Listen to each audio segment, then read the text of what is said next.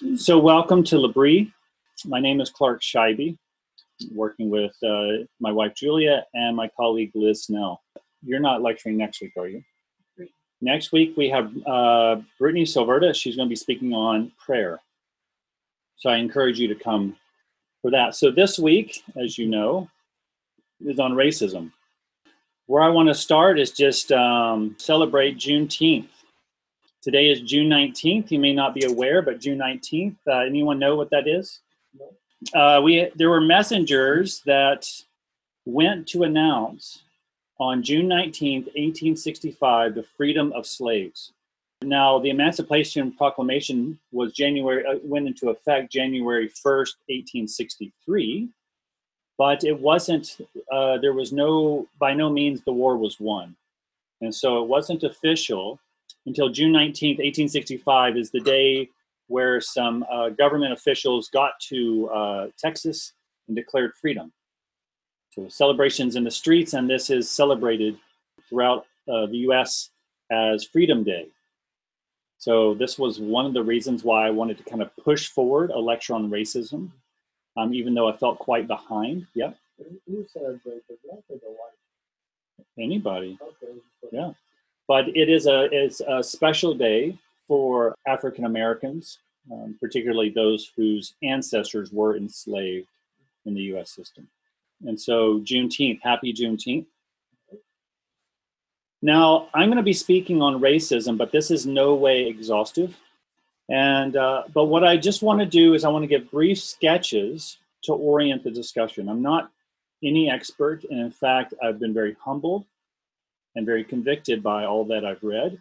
And so I'm trying to just give some brief sketches in order to give some clarity to the confusion of the different voices and of the different hopes and expectations out of all this, particularly amongst the protests and the cries for justice. Now, these are brief sketches, but they are not meant to simplify complex issues.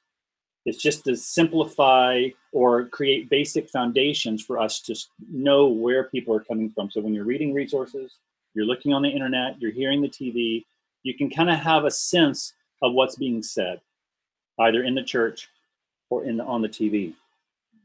As I said, I'm no expert, and if I make any mistakes, please help me and correct me, even if you discover that I've said something and you fact checked it and say, well, that's not exactly accurate, but I've tried to be as accurate as possible. And there's some things I'll highlight, some things I won't highlight. So if you think that there's other things that I should have highlighted, please do. And I think that I'm really trying to set this up for discussion today. I think that this will be a really good discussion. Last thing, I don't usually say this, but in this context, it is important. I'm a white male, and I grew up in the Deep South.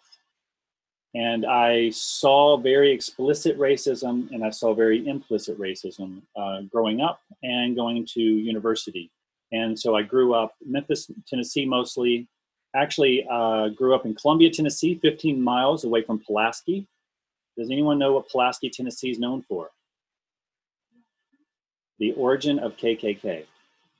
Okay, and so, and then I grew up in Memphis. It's a very segregated city. And then I went down to Ole Miss, where our mascot was a plantation owner until recently. So I saw not only symbols around me, but I also benefited from it. So I'm coming at this issue with that kind of background, but I've been living in Canada for 20 years. I do think that Canadians think that they're not racist. And I think that there is a lot of racism in Canada. What do I mean by racism? Well, that's part of the discussion. That's a part of the debate. People are trying to redefine racism. So some people see racism as an individual act of bigotry toward another person and thinking them inferior. And it's an act and it's an individual doing an individual act. And if an individual does a consistent amount of acts, they're considered a racist. That's an old definition, and that's going out of style. In fact, it's being questioned and criticized. Now you also see racism, but that you also see racism in customs by the symbols around us. And that is a part of what people are talking about, and also what you call systemic injustice or systemic racism. Now, systemic racism means that a group of people think that they are superior or inferior to other groups, and they create ideas and policies out of this. And so that is a more systemic definition of racism. Now, I'm going to get into that further in a minute. But where I would like to start is with how this all started, having a discussion recently. America is having a crisis of meaning. And because they're under this pressure of polarization, pandemic, and panic. It has been showing up in regards of gender, sexuality, sexual orientation, of an environment, but most currently is going through race. These are all kind of bound up together, but it's interesting how this all started, and you could feel the things change within the last 2-3 weeks. And so this is very new to a lot of us, even though protests aren't not new, but the amount of protesting, the size of protesting in the US is something we haven't really seen since the 60s. We saw some protests after Michael Brown and Trayvon Martin were shot and Black Lives Matter began. There were some protests, but nothing where it was so sustained through so many cities, and also a lot of white participation is what we're seeing now. So what happened is you had COVID creating this pandemic, and people were having a hard time breathing and that was one of the main symptoms. And so they were being ushered into these hospitals, put on respiratory systems, ventilators. And so there was a real fear and people were huddling inside. However, there was a disproportionate amount of African Americans dying because of COVID. Now, what they discovered is not only is there tend to have some health issues, but also close proximity. Also, you had where a lot of African Americans were essential workers. They had to go to the grocery stores. And so the more lower paying jobs, the more blue collar jobs. And there were a lot of African Americans going into those jobs. And so this is the theory of why so many African Americans disproportionately were being affected and dying. And so they were being affected 2.4 times more than white Americans. Well, in the midst of this, you have Ahmaud Arbery, who was shot, a black jogger who was killed by these two white men claiming that he was a criminal. And there was no proof of that. And so it was a citizen's arrest and murder. Then you have Breonna Taylor shot. There was the police charged in and shot her dead. Most famously, you had the video, 8+ minutes, of Derek Chauvin having his knee upon the neck of George Floyd, the people asking him to not do this, and he says, "I can't breathe, I can't breathe." And of course, and then at the very end, he cries out for his mother and he stops breathing. And so they end up having to call the ambulance. He's rushed to the hospital and he dies in hospital. That became a viral video. And, you know, there were these hashtags called I Run With Maud, about Ahmaud Arbery. But it didn't stick as well as hashtag I Can't Breathe, which really tied together the pandemic, the anger of African Americans dying disproportionately, and this man who is suffering yet another brutal police attack or killing. And so it was these pieces that were coming together at this moment and caused a stir and caused protest at a mass level. In fact, so much has been happening that people didn't know how to write about it. And my favorite title of any article is called "The Story Has Gotten Away From Us." As journalists, they want to know how the narrative unfolds and how history is unfolding. And this man said that the story has gotten away from us. And so it was just laying out what happened. And it was almost an exhausting list of what had happened just in this year. Just this year. I lectured in February, and the main talk was about Greta Thunberg. And that was only a couple months ago. And so even when you talk about, I haven't seen you for 6 months, it's probably only been a month and a half.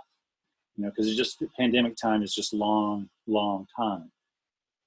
And so this has put a lot of pressure on the states and has brought this to bear. So in this moment, I believe that it's a moment of reflection on, okay, what has brought us to this moment, not just this year, but historically. And what is behind these discussions? I think it is important to reflect on Black history, and that's what I will be doing. And then I'm going to be talking about 4 responses to the protest of what is being called systemic racism. So I'm going to talk about Black history in the US, and then 4 responses to protests. Now, there's a lot of people who say, well, it's better to not dredge up the past. I think it's important for Christians to think about this, that we must think that sin is not simply what an individual does, but something that is inherited through generations and generations. The sins of their fathers will be laid against them. Now, I was reading 2 Kings 15, verse 28, and then also verse 34. Now, just listen to this. This is about Pekah. And he did what was evil in the sight of the Lord. He did not depart from the sins of Jeroboam, the son of Nebat, which had made Israel to sin. It's interesting because Jeroboam lived hundreds of years prior. So Pekah is not being blamed for his own sins, but for imitating the sins of his father, not living out of the shadow of the sins of his father. And then you have Jotham, who is the next king. And it said in verse 34, he did what was right in the eyes of the Lord, according to all that his father Uzziah had done. So it's almost like a spiritual heritage. Nevertheless, verse 35, nevertheless, the high places were not removed. The people still sacrificed and made offerings on all the high places. And so there was this mixture, a syncretism between faithful worship and idolatry. And so you have this image in the Bible that sin is not just what the individual does before God, but something that they inherit, and that they must make a choice in how they live in that society. I think that's apropos for us. And so I want us to understand our history, or at least understand Black history in the US in order to understand what's being said or understood, what's being discussed, and how that's happened. What are the sins of our father? I know that we're in Canada. I know a lot of people are not in the US who are watching this call. But I think it implies all of us. It implicates all of us in how we think about this. And so what's happening to our brothers and sisters in the US, we should also think about how it might reflect on us and how we might act in our own situations. Okay, so this is the outline of Black history in the US. And then responses to racism. So those are the 4, and that's my simple outline. That's it. The 4 responses, the first 2 are secular. The last 2 are Christian, something that you might find in the church. So critical race theory will be my first response after I do the Black history. Then Black conservatism is quite a bit different than just good old conservatism because it looks about how the Black community might relate to conservatism in the free market. And then the simple gospel, and then the whole gospel.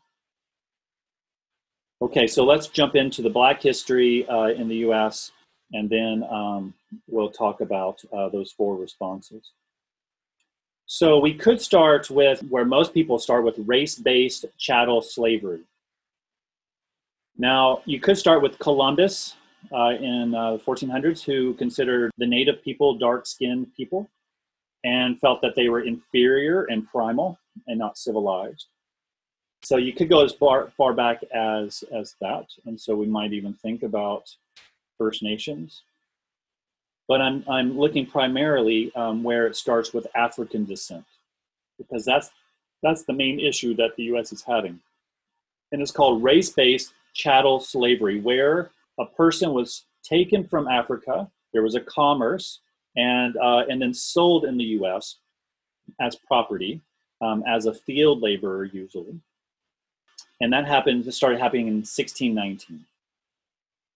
Well, that happened for a long time until Juneteenth, 1865. So you had 240 years, 230 years of race-based chattel slavery. But then there was the 13th Amendment that was introduced, and this is what gave them the freedom. However, if you've watched on Netflix 13th, have anyone seen that? Very difficult. It's somewhat politically biased, but not too much, I think, but is. Anyway, the point that the film 13th makes, and many historians make, is that in the 13th Amendment, this amendment that was supposed to free slaves had a loophole. And that loophole is, so the 13th Amendment, as you see it on your screen, neither slavery nor involuntary servitude, except as a punishment for crime, whereof the party shall have been duly convicted, shall exist within the United States or any place subject to their jurisdiction. Section 2, Congress shall have power to enforce this article by appropriate legislation. The loophole there is except as a punishment for crime, whereof the party shall have been duly convicted, except as a punishment for crime. And so what they saw is a rise of criminalization. Because what happened is that when the slaves were freed, the slave owners were given reparation for losing their slaves. So however many slaves they lost, their property, the government gave them financial reparation. However, the slaves that were released were not given the promised 40 acres and a mule. And so many of them didn't have land or enough to have land. Some went north, where they did have segregation, and it was better, but what ended up happening is that because they didn't have any land, they ended up becoming sharecroppers on people's land. And what happened in slavery is that if there was a slave revolt, then they could use force or something like that to property. And this wasn't changing overnight how people saw these Black men and women. And so they started becoming considered criminals. And there was the rise of criminalization of Black Americans. Once the 13th Amendment was applied to them, that once they became criminals, then they no longer had the same rights as they would have had they not been considered criminals. As criminals, what they were enforced to do was to be put on chain gangs and in the fields for free labor. So basically, it was a loophole in the South, which were not happy, which they considered the lost cause, and were able to criminalize these African Americans and put them on chain gangs in order to continue the industry that was at work. The North, lest you think it's innocent, overlooked it because they were making so much money through the cotton industry. And they needed that labor. And if they didn't have that mass labor, then the cotton wouldn't be produced and the North would not make their profit. So even though the 13th Amendment freed slaves without land and without reparation, there was a new way that race was adapting toward Black Americans through this criminalization. And so this is where people would even say this is the beginning of police brutality for Black Americans. Now, I'm giving all this history as not the authoritative history. This is a sketch of an interpretation of history, and we can get into that. But what happened next after the 13th Amendment is considered Black codes. And so Mississippi started something called Black codes. And so there were certain rules and laws that applied to Black Americans, otherwise known as Jim Crow laws. And it was criminalizing any kind of behavior if they were not, acting according to these codes. Now, Mississippi started these codes, but they were soon adopted by the South, and the North once again overlooked them. This was also matched by the rise of the KKK, which is, there was 3 waves of it, post-Civil War, right after the Civil War, but then the height of it was in the 1920s. And this was also the height of lynching. And so KKK people, if they felt, a civilian felt that an African American had gotten out of line or even suspicious activity, they would lynch these men and women. There was over, I think, 10 million people who supported the KKK. Their primary aim was, I think it was prohibition, but also their being against immigrants and Catholics. Almost all the Confederate statues were installed at this time throughout the South at the behest of by KKK groups, white supremacy groups. But lynching became something that was considered a bit awful once pictures started showing up, pictures of black bodies hanging, and they thought, okay, this is enough. But then they started segregating society, where colored people could drink from this water fountain, they could go to these schools, and so what they were doing is they're segregating them into certain areas. Because what are we going to do with this kind of criminal, this uncivilized race? They're free, they're uncivilized, and so they were segregated. Now, there was something called redlining, and this is in the 40s, 50s, or 50s and 60s primarily, but there's something called redlining. Does anyone know what redlining is? So redlining, you see here, Oakland, you see these boxes of red areas of a city. Now, what was happening is FDR had signed where people, post-World War II, where people could get homes at very low loans in order to build equity and build the economy. Well, banks had these maps. What you might think is where are safe loans and where are the risky loans. The green areas were wealthy white people, businessmen. And then you have upper middle class white in the blue. And then you would have more lower income white. And then the redlining is the poor areas, the people of immigrants and people of color in black community. And so a black person would want to come and try to start having a house, and the banks would not loan to them. And white people started having generational wealth through equity, where black Americans were being redlined. And so these were becoming the slums, the ghettos. So you'll hear a lot about redlining, and you just see that there's a perpetuity of a lack of equity and value. And so, and then of course the civil rights movement, which is all on our minds, in the 60s. Now this was really, in many ways, was a religious revolution. It was a call, particularly through Martin Luther King, to see black Americans as equal through the eyes of the Constitution and in the eyes of God. And so there was a big push for civil rights. There was some more radicalization, like the Black Panthers and Black Power. Cultural Marxism, critical theory started making its way and trying to put down the powers. But Martin Luther King, who became the most persuasive, the leader, was arguing through equality because of the Constitution and of God the Creator. However, people felt that even though there was the Civil Rights Act in 1965, I believe it is, by Lyndon Johnson, racism adapted. That Nixon was elected in 68, and Nixon, one of his platforms was war on drugs. And that started looking into areas that ended up being poor, the redlined areas. What ended up happening is that it reaffirmed that the black race was one that was given to drugs, given to drink, and therefore that's why they were poor. Rather than that poverty was leading to violence and crime and leading to addictions. It's more complicated than that, but then you saw that continuation through other presidents like Ronald Reagan, just say no, Nancy Reagan, just say no.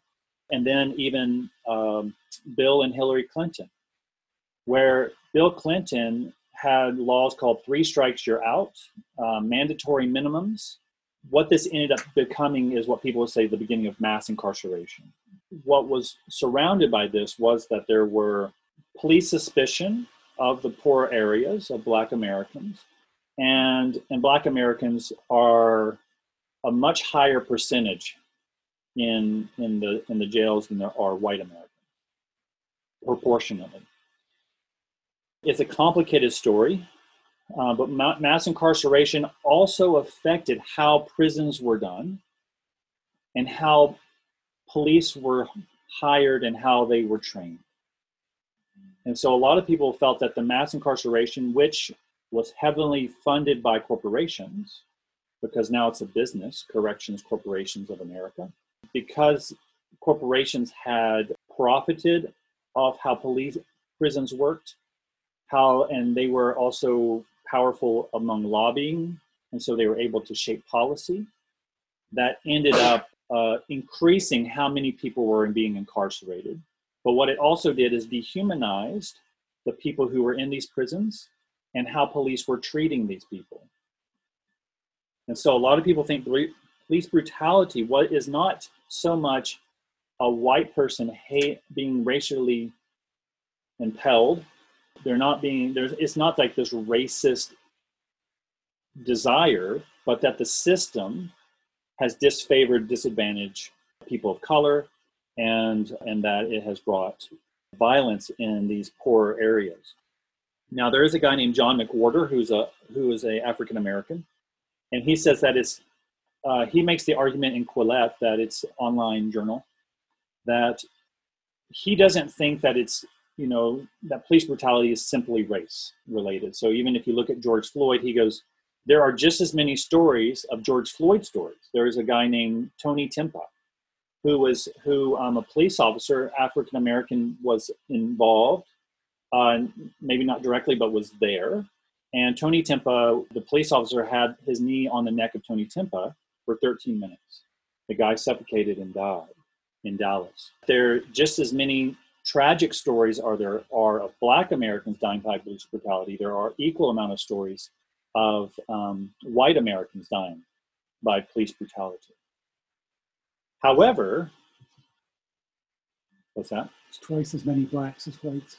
As what? No, it's twice as many whites as blacks are treated that way. Right. But so there were the black population is only 20%. So, well, actually, the exact figures is that there's 1,003 who were killed, 405 were white, 250 were Black, 163 are Hispanic, and the rest are other. However, what you have is Blacks are 12% of the population, but 25% of the murders or the killings. Police killing Black Americans, even though they only make up 13% of the population, 6% of the male population.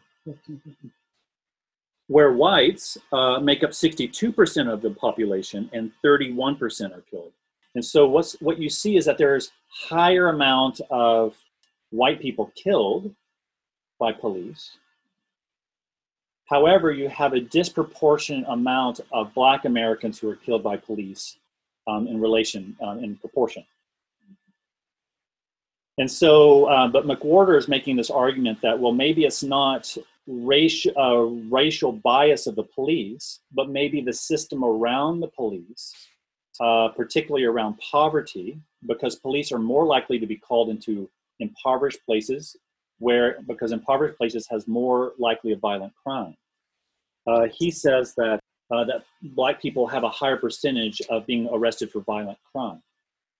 And so what you have is a lot more interactions between the police and Black Americans than you would among police and white Americans. And so that explains the disproportionate, is that because they're living in impoverished areas with violence and not necessarily a racial bias by the police officers. So it makes sense to say, well, maybe there has been a system or a history of race in the US that has led to this type of brutality. And so then you have COVID and George Floyd, all leading to this moment. And so then you have the rise of Black Lives Matter in a new way.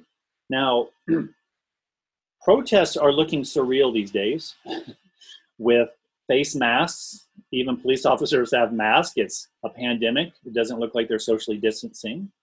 And yet they're coming out in droves because they're protesting police brutality and racial inequality. And so it makes it an apocalyptic and surreal image. And so it can hide the faces of people who are acting. But what it also hides are the various agendas of the protesters. The protesters are not monolithic. Some are they are justifiably angry within the Black community, and they might be acting out of frustration and anger of years of a brother or a sister being killed or violently interacting with the police. And so there's this anger, but also you have others who are just disturbers. They're looting and trying to create chaos. And so they can't be seen as the same. And then you have people who are wanting to do peaceful protests. Of course, some people say that peaceful protests don't do anything.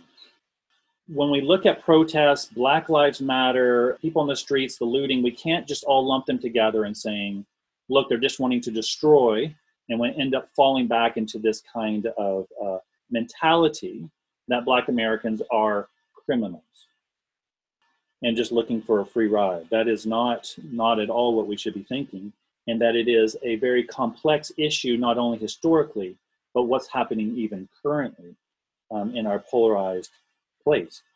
And so Angela Davis says, she was, do anyone remember Angela Davis? She was a radical Black feminist and involved with the Black Panthers, I believe, at a certain point.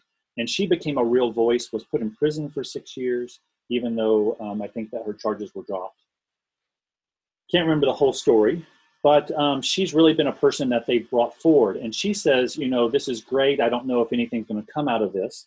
But she said one thing that was great about the civil rights movement is that they had a leader. They had leaders, and they were given vision. They were casting vision. And that's what, while the Black Lives Matter is mostly, probably doesn't have a leader because it's mostly been led by women and grassroots. And so they don't have particularly people standing up. And Black women have played a very strong role in Black history, leading civil rights and challenging things, and even in Black Lives Matter. And so Angela Davis says that it's great that they have this kind of more free-form leadership style, and that's maybe why you don't see them, but they haven't cast a vision for society. Like, what is your view? What do you want to happen? And where do you want society to go? Because you need people to catch the vision if this is going to have any legs at all. There have been some calls. Some people just call for the end of white supremacy, but how does that happen? But here, some people are calling particularly for the defunding of police, prison reform, particularly around mass incarceration, bail reform, voting laws or voting regulations, and then also some people are calling for reparations that were never paid. So how are we to engage in this conversation? Hopefully that history gives you a sense of all the kind of things behind this, and it's not just a new moment, but something that's been brewing since 1619. And it has emerged again and again. Did you know that there were protests against police brutality in the 20s and in the 40s and in the 60s and now? So this isn't something new. It's the call for protests against police brutality is not new. So how are we to engage in this conversation? So I want to look at these 4 basic orientations to the conversation, four attitudes or orientations on how we should think about it and how we should move forward. And as I mentioned, first one I'm going to look at is critical race theory. Second, I'm going to look at Black conservatism. Third, the simple gospel. The fourth, the whole gospel. So critical race theory. So I'm going to be looking at 2 primary spokespersons. This is a very nuanced kind of theory. It needs to be more nuanced and varied than what I'm going to do. I'm just trying to give a basic structure through 2 people who articulate critical race theory and how. And I'm doing these 2 people because they are the most popular voices at this time. And on the left, you have Ibram X. Kendi. And then on the right, you have Robin DiAngelo. Ibram X. Kendi wrote a book called How to Be an Anti-Racist. And the woman on the right is Robin DiAngelo, who wrote a book called White Fragility, which may be something that you've been hearing about. Now, this is the basic, before I get into kind of their particular views, the basic structure. I talked about this last week on critical race theory. I'm not going to go into it as detailed as I did last week, but you may not have been here last week. So I'm just going to give you bare bones. Basically, it is the belief that race is not an event, but a system. That is what Robin DiAngelo says. I'll talk about what Kendi says later, but but he agrees that it's a system, not just an individual. Yes. Racism, sorry. And that this system is a power between groups, between those who are oppressors and those who are oppressed. So it's not about, Robin DiAngelo says, it's not about if you're a good person or a bad person to know if you're a racist. You can be a good person and a racist. She's saying that because she's saying it's not about your individual act, but your participation in a system that privileges you. And so you have the basic dynamics of oppressor and oppressed. An oppressor, and what you are is, if you are a part of the oppressor class, you tend to have certain aspects. You're male, or you're white, you're straight, you're cisgendered, fertile, or rich. Those are just a few. There's many. And so this is an analysis of how people fit into this power relationship. The oppressed, if you're gay, transgendered, non-binary, female, a person of color or black, poor or infertile, those are other ways of being oppressed. And so where do you fit in this scale? Are you female? Well, then you're oppressed by maleness. If you're gay, you're being oppressed by straightness, because these are the people who have had the strength around developing policy and ideas in society and customs. The whole determination between oppressor and oppressed is who has the power and where do you fit into it. Does language benefit you? Does policy benefit you? Does custom benefit you? That will tell you about where you fit. So what's the solution? Critical theory doesn't just see itself as an analytical tool to try to understand society, but itself the solution. And so the solution, to put it very bluntly, is to suppress the oppressor to free the oppressed. The oppressed doesn't have policy. It doesn't have custom. It doesn't have even language to its benefit. And so how is it going to be able to have a seat on the table where they too can make decisions? Well, if you have a Black American walk to a table full of, imagine a Black woman coming to a table where there are 10 white businessmen. She would feel quite helpless in that situation. Maybe she thinks about, well, I better dress right. I might want to dress kind of whitish. My hair is straight. I dress, I look up, and I speak very professionally, very academically. And so kind of have to be whitish in order to pass in through the system that has been favored toward whites. That's the idea. And so Kendi describes, so I'm going to look at what basic ideas from their books. Kendi says that you are either racist or anti-racist. There is no in between. Racist are people who are looking for ideas and policies that benefit one group over others. And so it creates a racial hierarchy. Or even if you think of yourself as less than another, then you're being racist. So a Black person, if the Black person thinks that they're less than a white person and they feel inferior, then they're being racist. So you have to remove this idea of being good or bad. That's not the important point. And Kendi would say that these are acts, that you are having a racist act and an anti-racist act, and you're perpetually in this movement. And so you might have a racist action, anti-racist action, anti-racist action, anti-racist.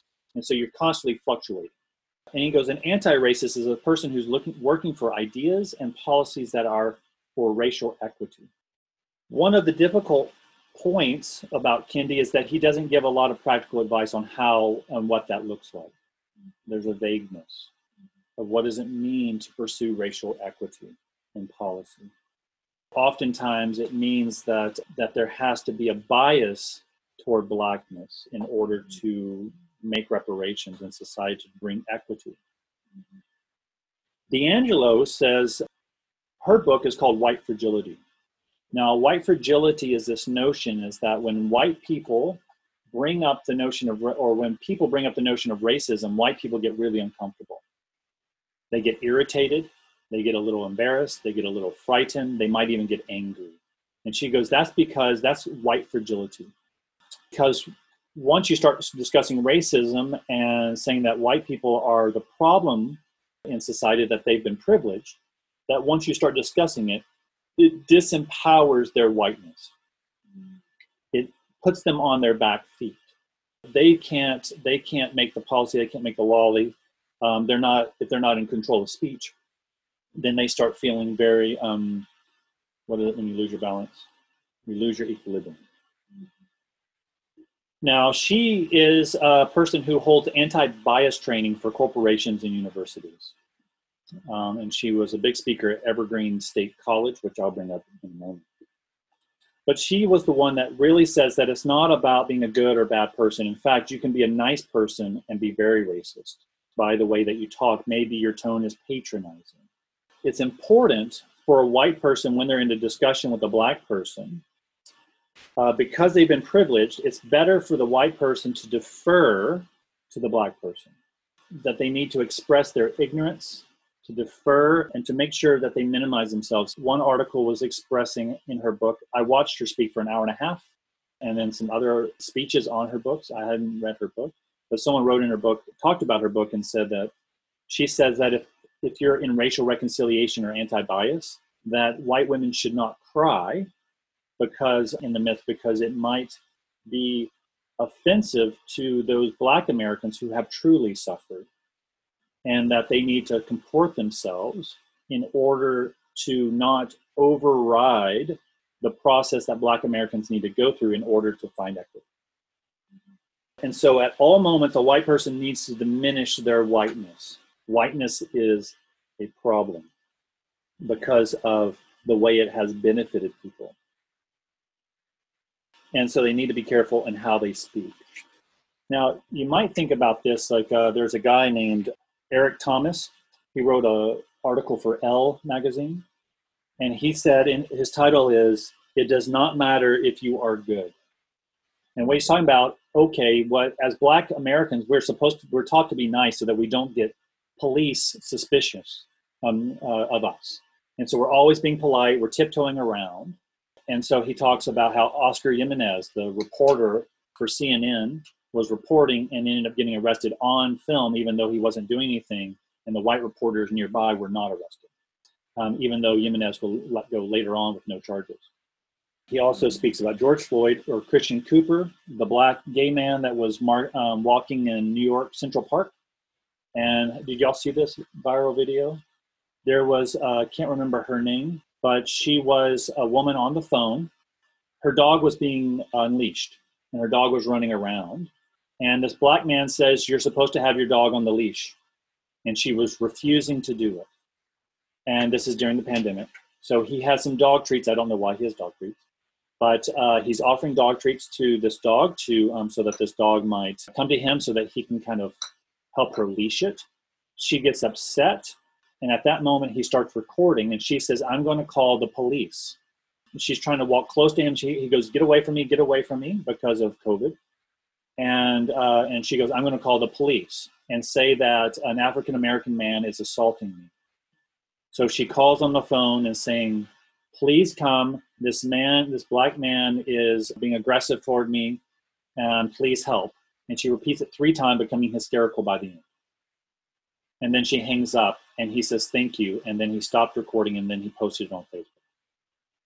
This woman lost her job very quickly, but you can see that there is she was using the system to maintain power over him because she wanted to keep her dog loose. And Kendi says that people are racist not because they hate people of color, throughout history, it's because they love themselves. It's out of self-interest people are racist, which is interesting. So what might we see good about this? I think that it's really helpful to see that racism doesn't have to just be individual acts of goodness or bad people. That if I'm a nice person, then maybe I still could be racist. There are systems and structures that benefit one and others. And so I think that there, as one African-American described it, it's like dropping a pebble in the lake. And that initial pebble ripples out. Mm-hmm. And that what has happened is that through time, the ripples of racism have rippled through society. It has adapted, but it has affected them without knowing it. We can see this with the establishment of generational wealth, for instance. Or you might say, example of my father, but they had 150 acres, something like that, in Whiteville, which sat next to Brownsville. There was a black man who was wanting to buy a 40-acre piece of land next to the land of his property, and it was going to depreciate the value of his property and depreciate his neighbor's properties. So the guy from the land commission told my father, who knew all the leaders in the city, and said, you need to buy that land unless you want your land to depreciate. And so he ended up buying that land. So you can see that there are systems in place that benefit some over others, even though this man obviously had saved his money and wanted to go and probably farm. And so he probably had to buy another piece of land somewhere else, but maybe how many obstacles did he have? So I think that just moving racism beyond just the individual is important, though I don't want to diminish the individual act. Also, I think that it's really good with critical race theory of calling changes in the structures of reality. Consider, how are we to think about symbols? Say of Confederate statues or the Confederate flag.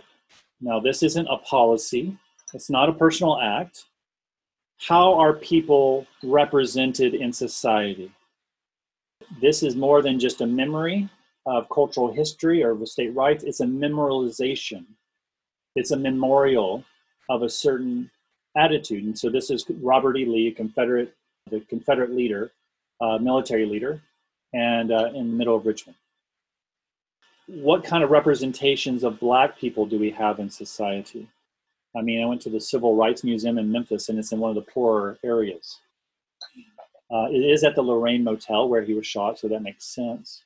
But you have to think, where are the examples? And so what is being said just in custom? And so that's why a lot of people are wanting to take down Confederate statues. That's why people are calling for the change of the Confederate flags, because it represents white supremacy. Now, this is a long discussion, and we can return to it later if you like. But the question is like, how do our symbols in society represent either whiteness or Blackness? And if you haven't noticed or haven't really thought about it, then they would say, well, then that's because you've been privileged. You haven't had to think about it. But imagine you are a Black American and you drive around and all the statues you see are of white Americans. It makes you think, particularly ones of the Confederacy, which fought for state rights, but state rights in order to enslave Africans. I'll keep moving on to concerns. So the people in the background are from Evergreen State College.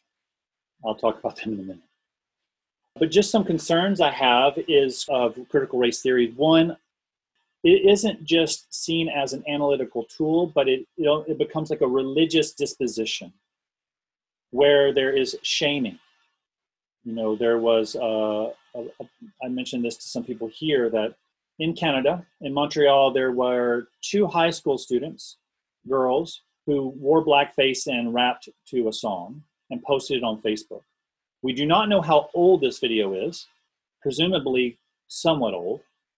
And yet at 9 a.m, someone called 911 to report that these 2 girls had done that and had committed a hate crime.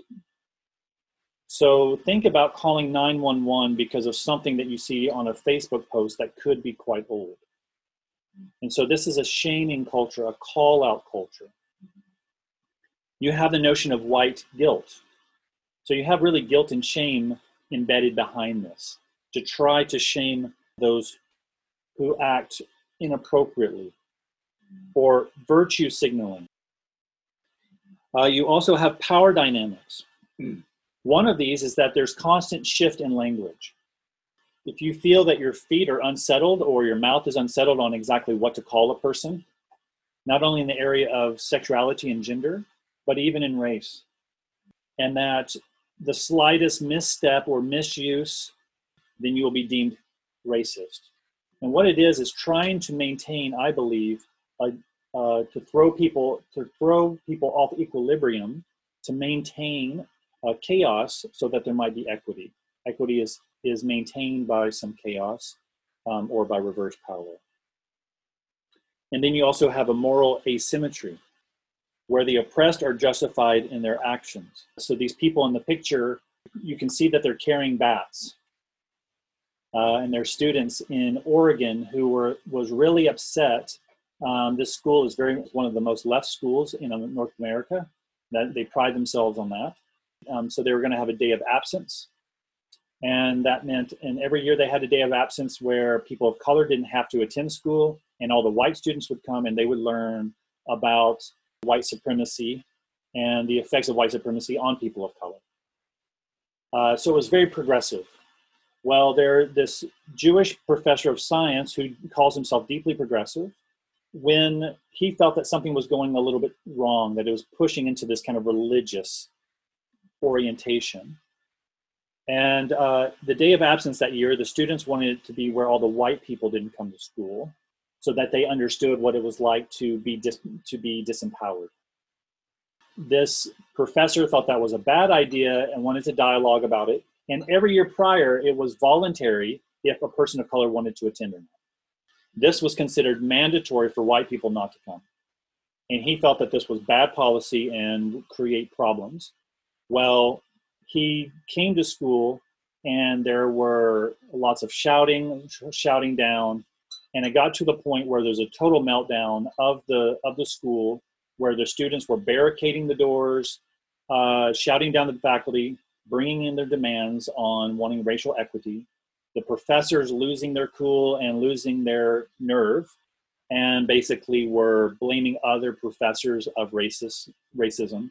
And it just became this tempest in a teacup. Professor ended up having to leave the school. So you had this moral asymmetry that because he is representing, and now one of these people who are in the picture says that we need to get rid of people like that. And mind you, she's a white woman talking about a Jewish man. So that brings me to my third concern, is that it can maintain oppressive structures. That you start judging a person by the color of their skin, by their whiteness, not necessarily by the content of their character, to quote Martin Luther King. And so judgment can remain skin deep. And what that ends up doing is it creates a superficiality in how you want justice, rather than thinking of what is happening at the heart level. So if it's only at the system level and not at the individual heart level, then it can maintain these oppressive structures that are skin deep. So this is Black conservatism. Black conservatism, you would think that this argument for conservatism would only come from white people. But actually, there are strong voices who are Black conservatives. Now, as I mentioned earlier, and as I explained a bit later, Kendi would describe these men as racist. So the guy on the left is Thomas Sowell. He's an economist. He's been a professor at Ivy League schools. And the guy on the right is Shelby Steele, who is an author. And he was a professor at San Jose University or something like that. I can't remember. And wrote a book called The Content of Our Character. And so these men argue that critical race theory is what's wrong. Cultural Marxism is what's wrong in society. Now, both experienced personally segregation, and they both hated segregation, but they both believe that now Black people, since the Civil Rights Movement, have a far more freedom. And that while they consider that racism is still existing in some ways, it is primarily diminished and is primarily found in individuals. So what's their basic argument? Well, they believe that racism exists but greatly diminished. I mean, look, see, black men can be CEOs or even president of the United States, even though they didn't like Obama, but they consider that a symbol and a sign that black people are not, that there's not so much racism, systemic racism, that they can't rise up. Now, there would be some black liberals who would say, well, Obama was very wealthy, so a poor black person can't rise. But that's part of the argument. And so what ends up happening is Steele, the guy on the right, says that black people were shocked by freedom. Once the civil rights movement afforded them freedom, won them freedom, they were shocked by it and didn't know what to do with it because they had lived for so long with dependency on the state. And yes, it was created by the system to make them dependent, but now the civil rights movement freed them to act. And so what ends up happening is that they maintain their dependence when they look for state programs rather than making choices that will lift them out and even their communities out of poverty. He also criticizes white guilt as not true guilt because it doesn't lead to true social action, but simply it's a public reaction by white people afraid of being considered racist. And so they virtue signal about how sympathetic they are to black people, but they actually don't get involved. They might make a video or make a donation of $500 to some anti-white supremacy group, but not really care about the plight of black people. Soule, the man on the left, argues that along the same lines, black people have been hurt by the Great Society. In fact, he said that he was a Marxist and no longer is a Marxist. This is a quote by him, how he thinks about political Marxism now. The whole political vision of the left, including socialism and communism, has failed by virtually every empirical test in countries all around the world. But this has only left leftist intellectuals to evade and denigrate empirical evidence. What he's saying there is that he traveled around the world and found that communism and socialism did not work. And it actually worsened race relations. And he says that he was actually a Marxist until he traveled around the world to see what other countries had done so he could bring it to the US, and found that actually capitalism was the best thing for race relations. And then he says in the last sentence, but this has only left leftist intellectuals to evade and denigrate empirical evidence, is saying that they're anti-science. So what he argues is that he too believes that self-reliance is black power, that now the system has freed them to strive. And there's this great confidence in the free market. Soule would say that proportionately, if you see black Americans and white Americans at a young age, by the equal presence of libraries and newspapers and reading in their homes, that their grades are actually equal. And he says that a lot of black Americans are looking for the schools, like through affirmative action, to give them greater ease in order to succeed. But he goes, but this creates a dependency, a mindset that they do not need to lift themselves, and they want to blame everyone for for keeping them down and dependent. He goes, but that's not the case. He goes, you have to be diligent, and through effort, you can rise. You can lift yourself up. Or you have James Meredith, who went to Ole Miss. He was the first black American at University of Mississippi. A lot of people didn't understand this, but he's been very consistent through his whole life to say, I wanted to get into university, not on some kind of special permission, but that I had the merit to be there, and I want it to be the case where African Americans had the freedom to fail in university.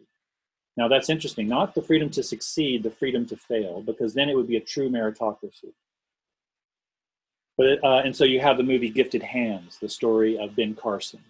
That's the kind of narrative you have, where this black American, through study and through resilience and diligence, didn't get involved in these lifestyles and succeeded. Soule also points, importantly, that he's saying that when black couples stay married, their income and their equity will grow. But if their family breaks up, then they will hurt their equity. He's saying that there needs to be better lifestyles, in the Black community and an effort. Okay, some concerns with conservatism. So the argument can be used by white people. So sometimes there can just be complacency of white people. If you can see in the background that I have Trump's tweet. When their protests started happening in Minneapolis, Donald Trump texted, "Any difficulty and we will assume control, but when the looting starts, the shooting starts." Now, Trump says that he was ignorant of the fact that this was stated by a white police officer against civil rights protests in 1967 in Miami.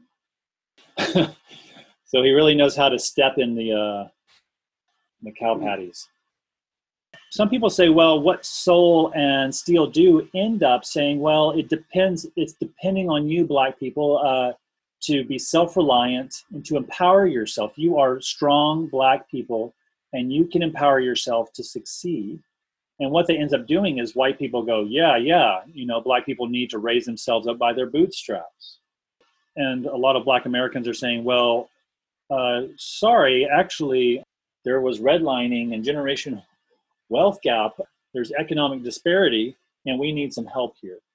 And so we have to see that there is, I try to make an argument that there was structural racism, historical racism that has had impact on our structures. Black conservatism can be blamed for white complacency, and we'll see that in the church as well. And then also to recognize that there is residual racism in the system, as we saw with over-policing and economic disparity. Okay, so the simple gospel. So the first two were two secular ideologies, one calling for more government, more programs, and where Black conservatism is more self-reliance. It's almost like the classic liberal conservative divide, which is happening amongst the Black community. Well, here are two Christian orientations. Now, some Christians have said that we need to, Robert Jeffries, he tweeted that without the change of the heart, none of this protest and all this will be of no good. What he's implying is that what they need to do is just come to the churches and hear preaching of the gospel, and their hearts will be changed, and that is where everything will go better. And so there's a focus on the individual and not on the structure. Now, some people would say that maintains complacency. That if you focus only on the heart and not on the structural evils, dominions and powers of this world, then you can end up, as they say, silence is violence. Jamar Tisby wrote a book called The Color of Compromise. I recommend that, and we've just ordered it. We'll have it here. And it's a history of how the church, the white Protestant church, has been complicit in racism, oftentimes by preaching the simple gospel. They preach the simple gospel, but that is a way of being complacent about structural problems and issues that Black Americans were facing. White Protestant churches were very upset about Martin Luther King Jr. You hear about him in the pulpits these days, but he was considered an agitator of the peace, a communist, a Marxist. And yet we can see in light of current Marxism that it's quite different. Protestant churches saw Martin Luther King as a social agitator of the peace. And yet, if we look back in time, that he was actually fighting as a Christian against structural or systemic evil. And sometimes people want to hear just the simple gospel because they are afraid of what is called the social gospel. Now, the social gospel was something in the 1920s where the churches were really trying to, and even before the 1920s, to establish God's kingdom on earth. So they were doing a lot of charitable work with orphans and with Black Americans, poverty issues, and they were doing a lot of great work. But people felt that it became all about trying to establish the kingdom of God on earth rather than looking for God's Spirit to be at work in his people and transforming society through that. And so there was some concern, but I want to dispel some of that concern through the whole gospel. And so this is my fourth. Because what you can have with the simple gospel, you might have the forgiveness of sins, but we forget about the forgiveness of debts. In this, I just want to give a quick overview of how to look at race relationships and racial reconciliation through the lens of Scripture. Most of the time, if we are at all thinking about race and racial reconciliation, there's two reference points at the beginning and the end of the Bible. That God created all people equally, and that in Revelation chapter 7, verse 9, that all nations, tribes, and languages will be praising God. And so you have the sense that all races will be praising God and that all people are made equal. Now that's very powerful, and that the Bible, that's something that the church needs to be mindful of. But sometimes even just preaching that as a part of the gospel and not attending to structural problems in society can make the church look like it's preaching an anemic gospel, and that the church becomes complicit and complacent by not looking at how the Bible is addressing even race between the end and between the beginning and the end.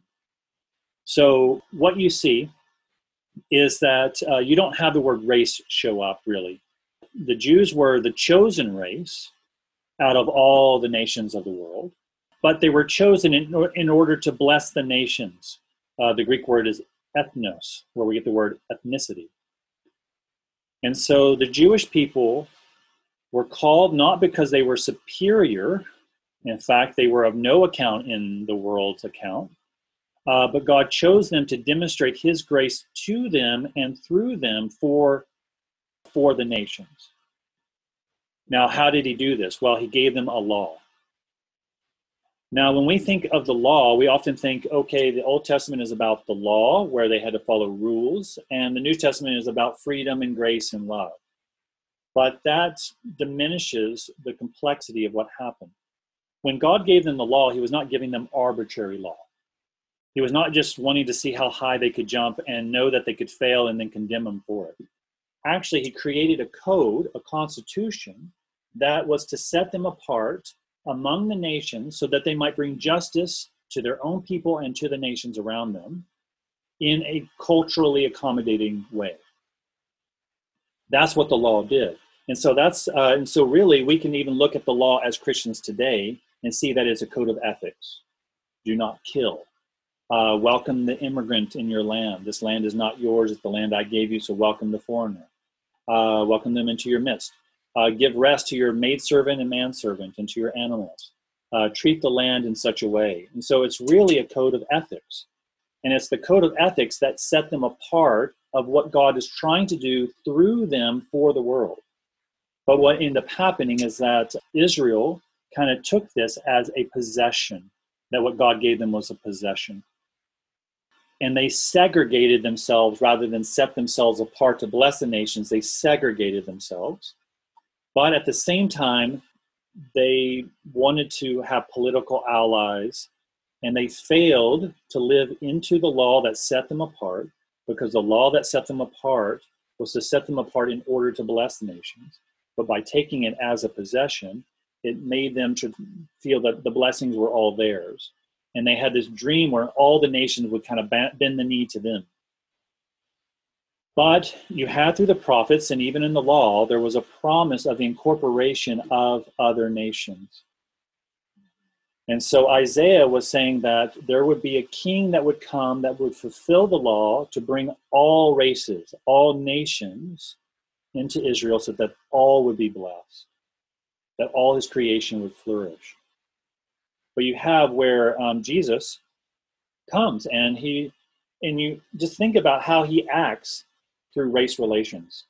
The Samaritans were considered biracial, mixed, where these oppressors had bred with the Jewish people, and they were considered they were these people that were not as clean or as pure as they were. And yet Jesus goes to this woman at the well and engages her and stays 3 days in this biracial area, not considering them unclean, but making them clean, and announcing his kingdom. He heals a Roman centurion, a soldier, one who represents the oppressor, and yet heals his servant, his slave. And then also the Greeks start to come and wanting to hear about Jesus, and Jesus says, let them come. So you have this racial reconciliation happening on the level and even having tax collectors and sinners. A part of this is having some Gentile interest. Now, Jesus was bringing the blessing, and he said the salvation has to come to Israel so that it might come through Israel, but for all races, all nations. And so what ends up happening, that when God breathes, when Jesus ascends, the Spirit is sent, it falls on all these disciples, and they all speak in their own language, yet all of them are heard. It doesn't say that they're all speaking the same language, but they're all speaking their own language, yet they are one. And so this is a picture of racial reconciliation, nations being reconciled to one another. And so Peter really struggles with the idea, because the word nation or ethnicity is the word Gentile in the Bible. Gentile means nations. When Peter has this vision of this blanket with pork on it, or a pig, he's like, well, I won't eat that because that's unclean. And he goes, don't call it, God says, don't call anything that I've made unclean. Then he goes to Cornelius' house, who's a God-fearing Gentile, and through the preaching of the word, this guy receives the Spirit, and Peter becomes convinced that yes, even the Gentiles have received the Holy Spirit. And so it's this amazing eye-opening event. And then Paul, he becomes the preacher to the Gentiles. But Peter himself backs away, shies off. And so you have this tension of race relations happening in the Bible. It's not explicit, but if you understand race through the whole Bible, you see that there are racial tensions inherent to this. It's not just dietary codes, but racial tensions. And so you see that in Galatians and Ephesians. So there's a wall of hostility between the Jew and the Gentile, the chosen race and all the other nations. And so I want to read Ephesians 2 and Galatians 2, but I'm going to read a translation that has been done by a guy named Clarke Jordan. So the picture that you see behind them are farmers, black and white farmers. And I'll mention Koinonia Farms in a minute, but Clarke Jordan was a Greek scholar and translated the Bible, Paul's letters, in light of 1960s race relations in the Deep South. Because he's from rural Georgia, Greek scholar, and wants to make the Bible applicable to race relations. And so he translates the Bible in order to speak to race relations. But I think he remains true. And so it's called the Cotton Patch version of Paul's epistles. And so I'm going to read these two, but through the Cotton Patch version. What you need to know is that he's considering Jewish people as white, the white people.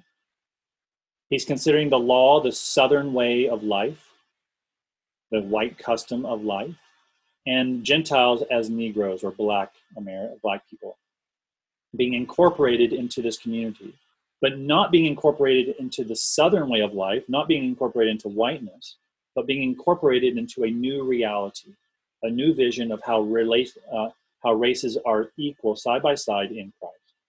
So it's not just that they cannot either segregate or assimilate, but they need to be a new people. So let me read this. I'm not going to, there is the N-word. I'll just say N-word. So this is Ephesians 2, verse 11, from Clarke Jordan's Cotton Patch version of Paul's epistles, through verse 22. So then, always remember that previously you Negroes, who sometimes are even called N-word by thoughtless white church members, were at one time outside the Christian fellowship, denied your rights as fellow believers, and treated as though the gospel didn't apply to you, hopeless and God-forsaken in the eyes of the world. Now, however, because of Christ's supreme sacrifice, you who were once so segregated are warmly welcomed into Christian fellowship.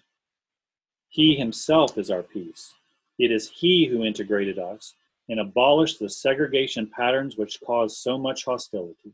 To be sensitive, he allowed no silly traditions and customs in his fellowship, so that in it he might integrate the two into one new body. In this he healed the hurt, and by his sacrifice on the cross he joined together both sides into one body for God. In it the hostility no longer exists. So what he's saying there is that these black people are being incorporated into white relationships. Now, the white relationships have power, but he's not saying, You're not being integrated into the white way of life.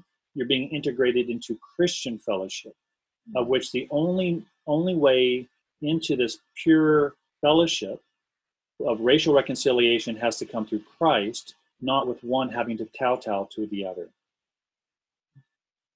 And then you have Clarence Jordan translate Galatians chapter 2, starting at verse 11. And this is where Paul is confronting Peter. Now he calls, he nicknames these people. So he calls Peter Rock, and he calls Barnabas Barney, and he calls John or James Jim. Okay. Oh, so the letter is written to Atlanta, not to Galatia. In spite of all this, when Rock came to Albany, I had to rebuke him to his face, because he was clearly in error. For before the committee appointed by Jim arrived, he was eating with Negroes. But when they came, he shrank back and segregated himself because he was afraid of the whites. He even got the rest of the white liberals to play the hypocrite with him, so that even Barney was carried away by their hypocrisy. But when I saw that they were not planting their feet firmly in the truth of the gospel, I said to Rock right in front of everybody, if you, a white man, have freely accepted integration and not segregation, how do you now compel Negroes to accept white customs? Here we are, white people by birth and not inferior inward, and yet we know that a man can't get right with God just by walking in our southern way of life. It is only as we live the way of Christ Jesus. Now all of us have put our faith in Christ Jesus so as to be made right by our Christian faith and not by our southern traditions or by our whiteness, because custom never made a saint out of anyone.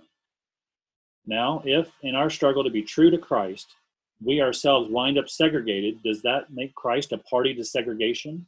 Heavens no. What he's saying is that just because they're being separated or segregated, it's not that they chose segregation.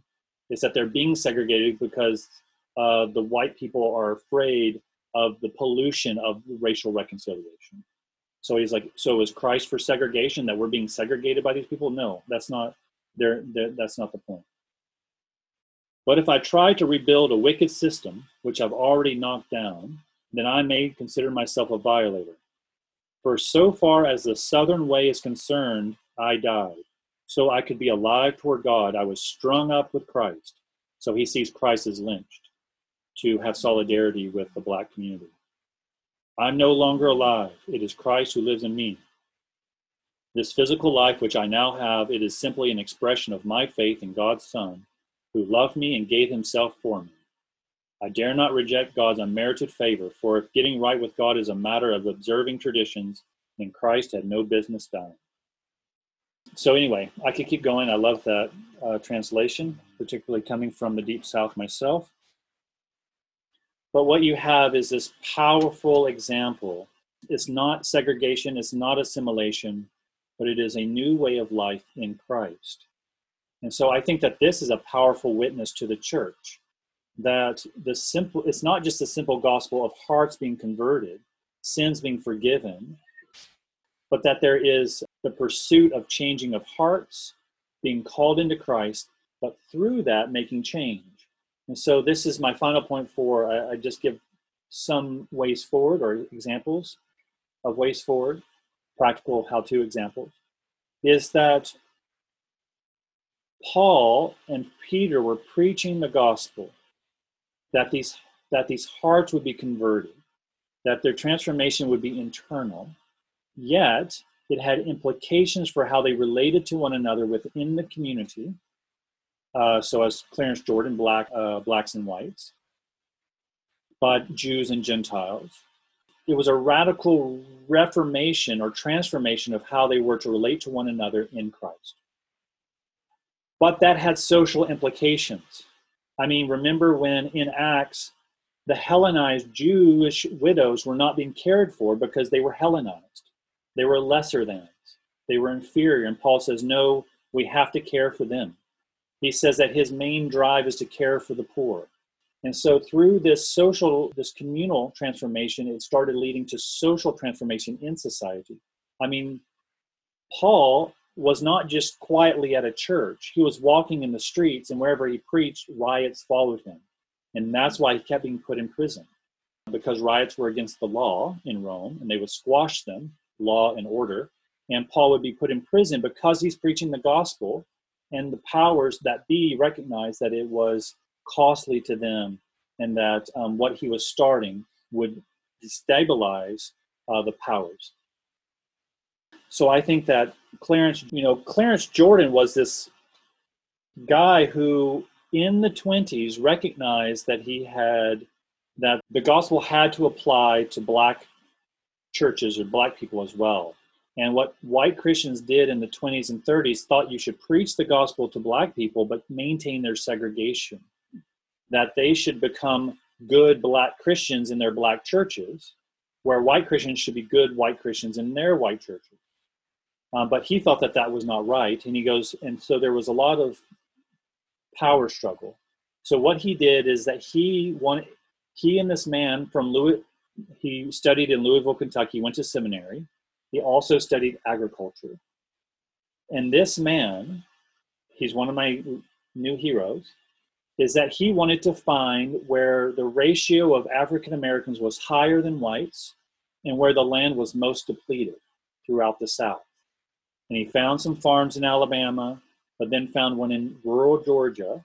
And he and this wealthy man supported him and bought a 400-acre property so that he could so he could preach the gospel, welcome African Americans, and that they could become community together. And what he wanted to do is, in order to not have economic inequality, he wanted to have a common pot like you see in Acts 2 and Acts 4. So there was economic and racial equality in the farms. And it was to be an example and a witness to Christians around them. But what ended up happening is people thought they were social agitators, and they even tried to bomb the farm, even though this guy was simply trying to live out the gospel in that expression. So we need to not have white guilt, we need to have godly grief. What is it? And godly grief is one that leads to repentance. This is Jamar Tisby's phrase. That white guilt is only a show of feeling bad, but not doing anything. Maybe blacking out your Facebook post, saying that you're in solidarity with Black Lives Matter, but do nothing else. And that life just carries on. Jamar Tisby says, no, we need to have godly grief that leads to repentance, that leads to life. And I think a great example of that is Myra Otterwell. She's a woman that was from Mississippi and came to British Columbia decades ago. And someone asked her to come and speak on Mississippi burning and to say, is it really that bad in Mississippi? And she thought that the film exaggerated race relations because she had lots of good Black friends. But afterwards, the students started thinking that her memory was nostalgic and not real, and thought that she was misunderstood, that she had privilege and disprivileged Black people. And she wanted to disprove them. So she went down to Mississippi and made a film about it called Mississippi Remixed, to wonder if she had white privilege or not. And she discovered that, in fact, she had lots of privilege. Her father had done racist things intentionally. And she had a maid and didn't even recognize that although the maid was in her house, and she never even thought that maybe she was taking this Black woman away from her family, or the conditions of the house that she lived in, which ended up becoming a little shanty, that was a shanty. And so Mississippi Remix is a wonderful story of how she humbles herself and decides that maybe I've been more privileged than I thought, but through a Christian perspective. You have Dolphus Weary, a Black preacher. He basically started prayer groups where Black churches and white churches were praying together, but all the Black members had to drive to white neighborhoods and white churches to pray. And then the white people had to come to the Black neighborhoods and pray in the Black churches as a way of reconciliation. I would encourage you to look at The Witness, the Black Christian Collective. And there is a podcast that they do called Pass the Mic. And so it's looking at Black current issues or current issues through Black perspective. Find out the history where you're located and be an educated voter. These are just small ways, but I would encourage you to look at Jamar Tisby's lecture on how to fight racism. Okay, so that's where I end. So let's have some conversations. Yes, Brett. Marvelous lecture, Clarke. Thank you so much for all the work you put into that, and for just, it was a very creative and very helpful way of amassing everything and all the various complications, very complex, but I Yes. think you did a fantastic job. Thank you. I want to add one further dimension, which comes from my friend George Kavur, who is from India, so he's brown, and he always challenges, whenever the issue comes up, he challenges the concept of race. He says that there are not many races, there is one human race. So I wonder if even, no matter what side of the equation you come on, the idea of actually calling another person from another race, we are from the same race. So if you actually use the word race, are you not endangering by actually putting somebody in a different biological category? So the question is term race, if I use the word races or make it multiple, doesn't that put us in danger of tending toward racism? And isn't it better to say human race as a universal? And this is the comment from a brown person from India. From India. Who is who gently but firmly emphasizes the evils of colonialism, etc., etc. I would say yes and no. I think that, one, it is important to see human race as the first aspect, and that human race is that we all belong. You know, Paul says we all have one Father. We all kneel before one Father, our Creator. So in that sense, it's true. But, you know, some people would argue that color blindness is racist. And that if you don't see color, then you end up defaulting to whatever position of power is in place. Yeah. I'm sorry. George isn't minimizing that. I mean, I agree with you totally. That's not how, but he's saying that this is a dangerous precedent because it opens up a whole new other kind of worms. I see. I mean, what would he make of Revelation 7, verse 9, where it talks about the many nations and tongues and tribes? Right. That's fine. Yeah. But it's one human race biologically. Yes. You see, one race is not inferior to the other because we're not two races. We are one human race. I see. So maybe the word race itself, and maybe we should use a different word like tribes or nations.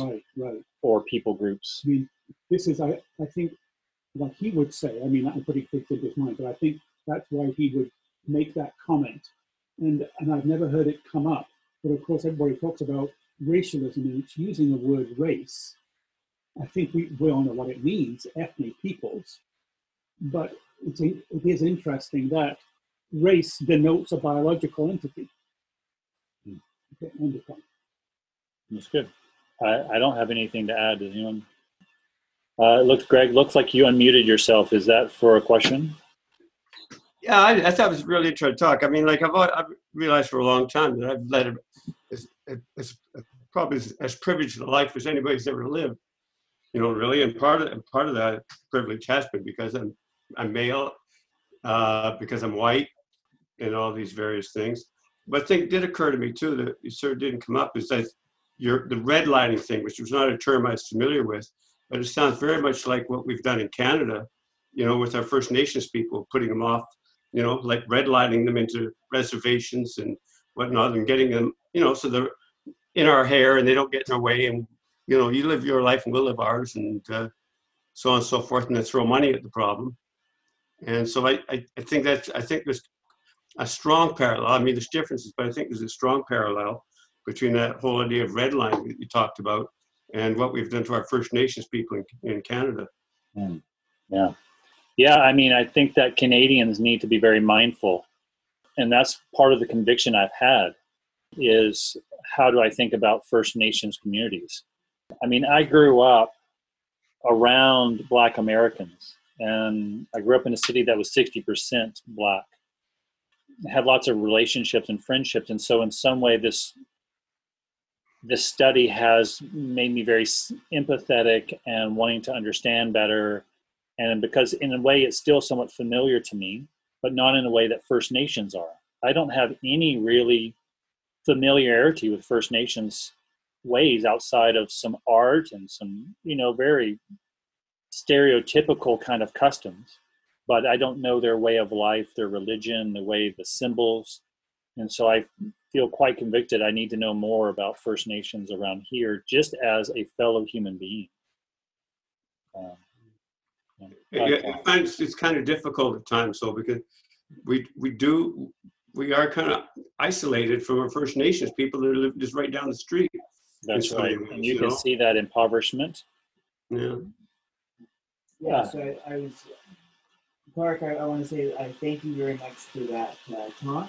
I thought it was an excellent talk, and knowing that you come from the South, I see it as very apropos. But had I not known your background, had I not known your personal history, I would have said that it was a very Canadian talk, and that it's pointing, it's looking across the border at issues of those crazy Americans, and not looking up here. As a Canadian, I take on that philosophy of sins of the fathers, but I don't hold, when I think about my systemic guilt for George Floyd or my systemic guilt involving Robert E. Lee, I feel zero. Not a little, zero, nothing, nada. I am not an American. I am not responsible for any of that. Mm. I bear no responsibility at all. But I do bear responsibility for basically the colonization of British Columbia illegally past the Douglas Treaties. I do bear responsibility for the flooding of villages in the 1970s up in Fort St. John, building the WAC Bennett Dam. I do bear responsibility for the residential school system that came about due to the Gradual Civilization Act in 1853, architected by Sir John A. Macdonald, and who is the founding father of my country.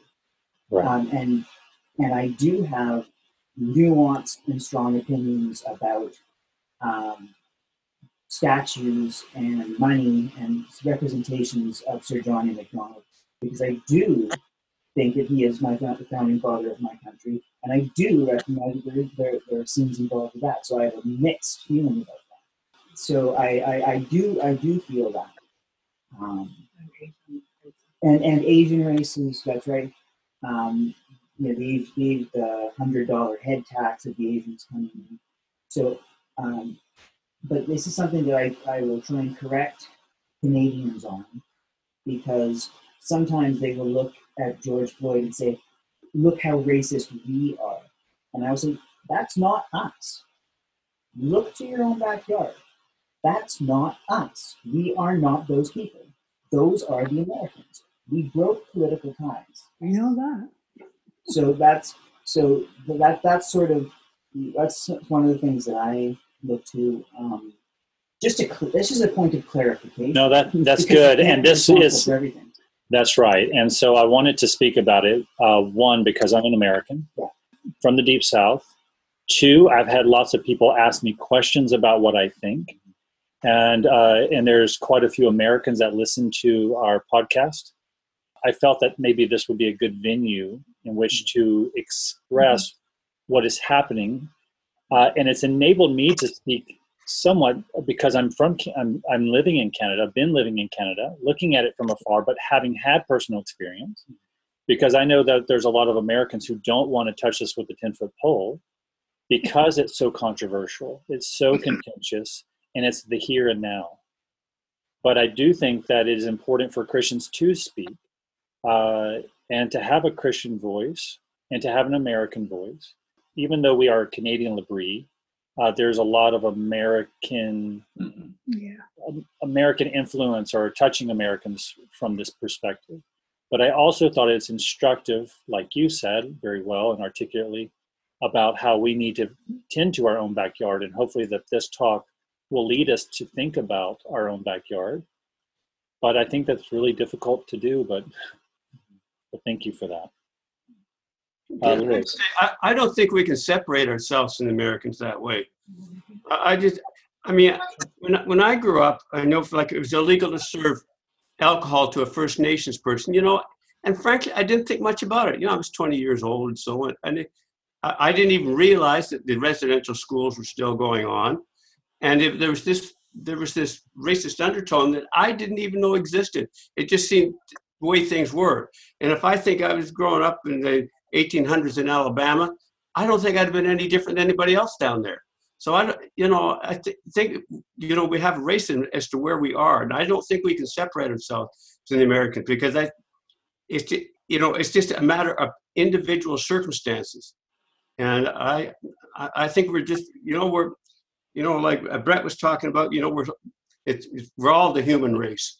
You know, maybe instead of Black Lives Matter, it should be All Lives Matter. But I understand it's dealing with a specific issue right now. Yeah. Anyone else? Can you hear me? It's Gary speaking. Hey, Gary. Yes, I can. I can see you too. Yeah, okay. I grew up going up to Bella Bella when I was 14. I went there every summer to work at the hospital. So I lived on the reserve for 14 years, took a year out of university, and I spent the whole year there. So I had a lot of firsthand experience as a teenager living on a reserve. And I used to get very angry with some of the attitudes that I saw among some of the white fishermen. And in taking advantage of the local girls. The boat that would take people back and forth, the Union Steamships, their successor, at one point refused to come into the wharf, and I had to take people out and load them onto the big ship midstream from a little boat, and had to do that even with patients. Some of them were on stretchers because they refused to come into the war. So I got really very angry. I used to come out when the tourists are leaning over to see this neat thing, boat coming alongside, they're loading people onto it from. And I would stand there and give a lecture to the captain. He got so he wouldn't even look over the rail anyway. But I would give the whole spiel so that all the tourists would hear what they were doing, and which was unjust and unfair and ill-treating people. So when I went to university in 1958, I then took a year out. So when I went back in 50 or 60, I guess it was, there were 15 First Nation students at University of British Columbia. Total 15 out of a population of 15,000. So I was involved with a group of us. Some of us were, there was maybe 10 or so of us that got together. Some of them were from the anthropology department, one or two of the profs, history department. And we started a club for First Nations folk. They had never met, of these 15, they had never met one another. They're on this whole campus, And so we started a club, and then it came down, one of the issues was, what do we call this club? Not going to call it the Indian Club. So we discussed this with those 15, or with those 9, I should say, those 9 First Nations. One of whom was Richard Atleo, as a matter of fact, but who later became one of the Grand Chiefs. So what we came up with was Native Canadian Fellowship. I mean, we rang all kind of Aboriginal, what do we call it? First Nations was not a word that we even thought of at those times, but it was Native Canadian Fellowship. So one of the things that UBC always did was there would be a week of ethnic groups festival sort of thing. So there would be dances and there would be feasts down at the International House and various things. But so we organized the First Nations one, and we had George Clutesy. He was a painter. Emily Carr taught him. There were various Chief Hatsilano, which Kitsilano in Vancouver. He lived on Kitsilano Beach, Hatsilano, Chief Hatsilano. He lived there until into the 60s. Then he moved over to the North Shore. But he came, he was quite an old man at that point. And we had, various other people who were artists. Chief Dan George, his son, came and danced. And so we spent a whole week doing that. We organized one lecture, and we had the Indian Affairs Department to send a person to speak. And we had advertised on campus, got a pretty good number out. I think there were probably 300 or 400 students. The guy got up, he was a total jerk. We all thought he was drunk. Our hearts just sunk. This is what our government can do. We've organized this. This is an opportunity to speak to some issues. Had a lot of, and I remember at that time we met with an MLA, and it was what opened up to me that I hadn't realized, but this would have been in the early 60s. He said, BC is going to pay the price in the future because of the unsettled land claims. There's no, as opposed to the rest of Canada. So it's been an issue that I've been aware of, and I've had lots of First Nations friends over the years, but I remember talking to some of the young men that were at Bella Bella at that time, and they were saying, we fought in the war, but we can't vote. And yeah, it's a legacy that we live with. Yeah. Thank you very much. I mean, that's so appropriate for all of us here, particularly in this Canadian context. And I might say that the reserve was, the hospital was run by the United Church. And so the doctor was Dr. Darby. He was 45 years, a missionary doctor there. For most of those years, he was the only physician for that whole area of the coast. And a godly man who tried. I mean, I remember I was putting kids on the boat that was taking the residential schools. I didn't even know, they couldn't go to high school in Bella Bella. They had to go somewhere. For me at that time, I thought that makes sense. And those kids looked happy when they were getting on the boats. Usually had new clothes, and they were usually pretty excited. And again, I would sometimes have to go out with the small boat and load them in midstream. Anyway. Wow. And Brett, did you want to say something? Yeah, what it is. And so what do you think about Christians' relationship or the church relationship to First Nations? Well, it's a complicated issue. I mean, here is a doctor who gave his life in outpouring of compassion. Every time he prayed, he would always say, "Thank you, Lord, for the opportunities of service today." And I'm thinking, this guy's 24/7. And he's thankful for the service that he gets called on every day, at all hours of the night and day. So it's complicated. There were those saints, but there were also those who were not saints. And United Church, what happened was that the churches basically divided the BC coast up. So you had the Catholics on the west coast of Vancouver Island. You had the Anglicans on the lower Inside Passage. Then you had, I guess they were Methodists originally, and then came the United Church. And then further north, you had Salvation Army around Prince Rupert in that area.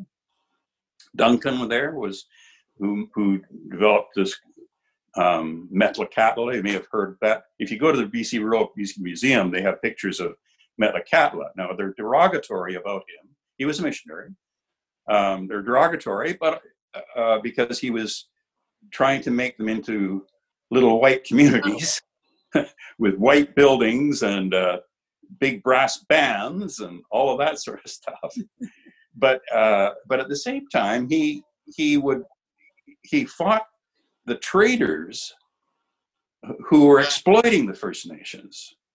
So he built a boat so they could bring some of their traded goods to Victoria where they could get good prices. So, and he taught them how to make soap when, the traders were selling soap at exorbitant prices. So there's a mixed, it's not simple. But most of life is not simple. Yeah, thank you. Brett, did you? Yeah, just one resource which we've seen in our parish on the National Anglican Church of Canada website. It's called The Doctrine of Discovery, and it really helps. It's a very good, well-made hour-long movie, a film, a documentary, and it gives the background to the Doctrine of Discovery and helps us understand the roots to some of our approach in our own society here in Canada. It's just a very helpful, just to help reorient your mind and to help us to change the direction in which things have been going. That's very good. Doctrine of Discovery. Okay, thank you. Well, good. This is Fred. Could I say something? Fred, please do. The current conversation, the color content of the current conversation is our content. When we look at the history of human relations across the world and across the centuries, German Jews were white. The African nations that kill each other are all black. So the suppression of the poor whites in America are done by whites, rich whites. So the color content is confusing and distracting, I think. Across the centuries, the harassment of one community against another is not color-coded. I see. The harassment of one black nation against another is us black to black. So it's not a color. It's not primarily a color issue. No, it's not.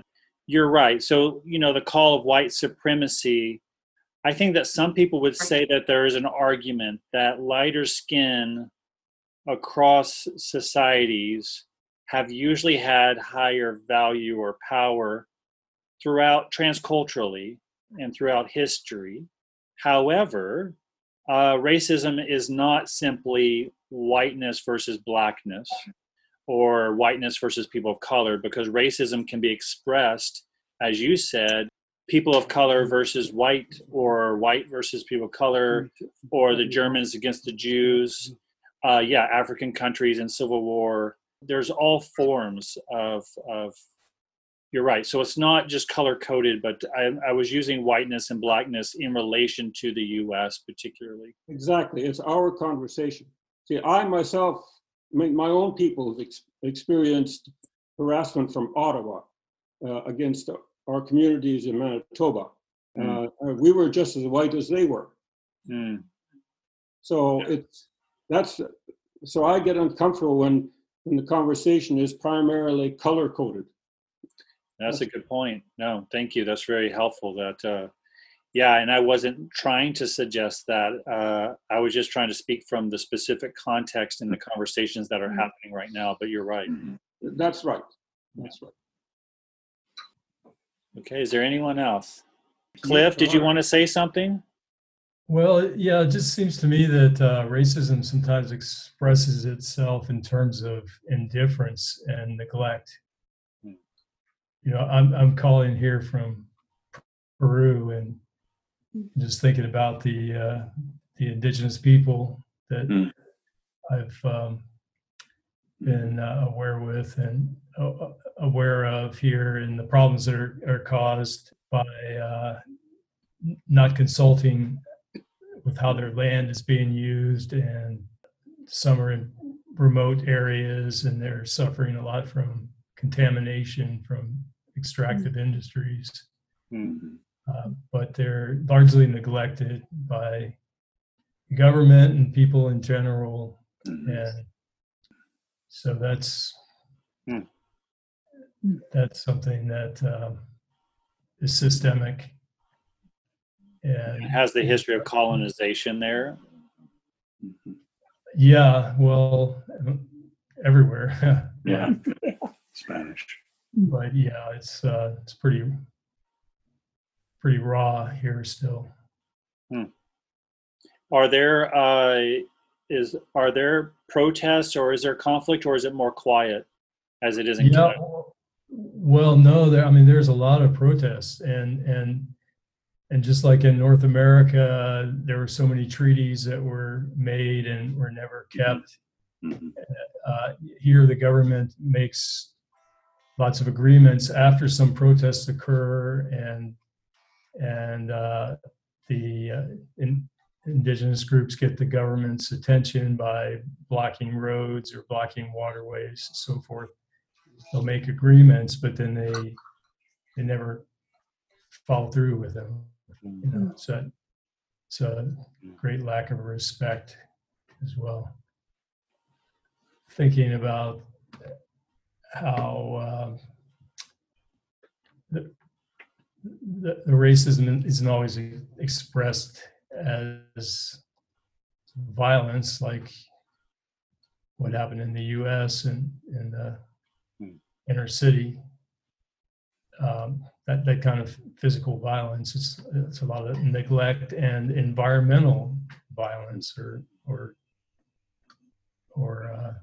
destruction of people's lives in terms of their food and water, Their so crops. yeah.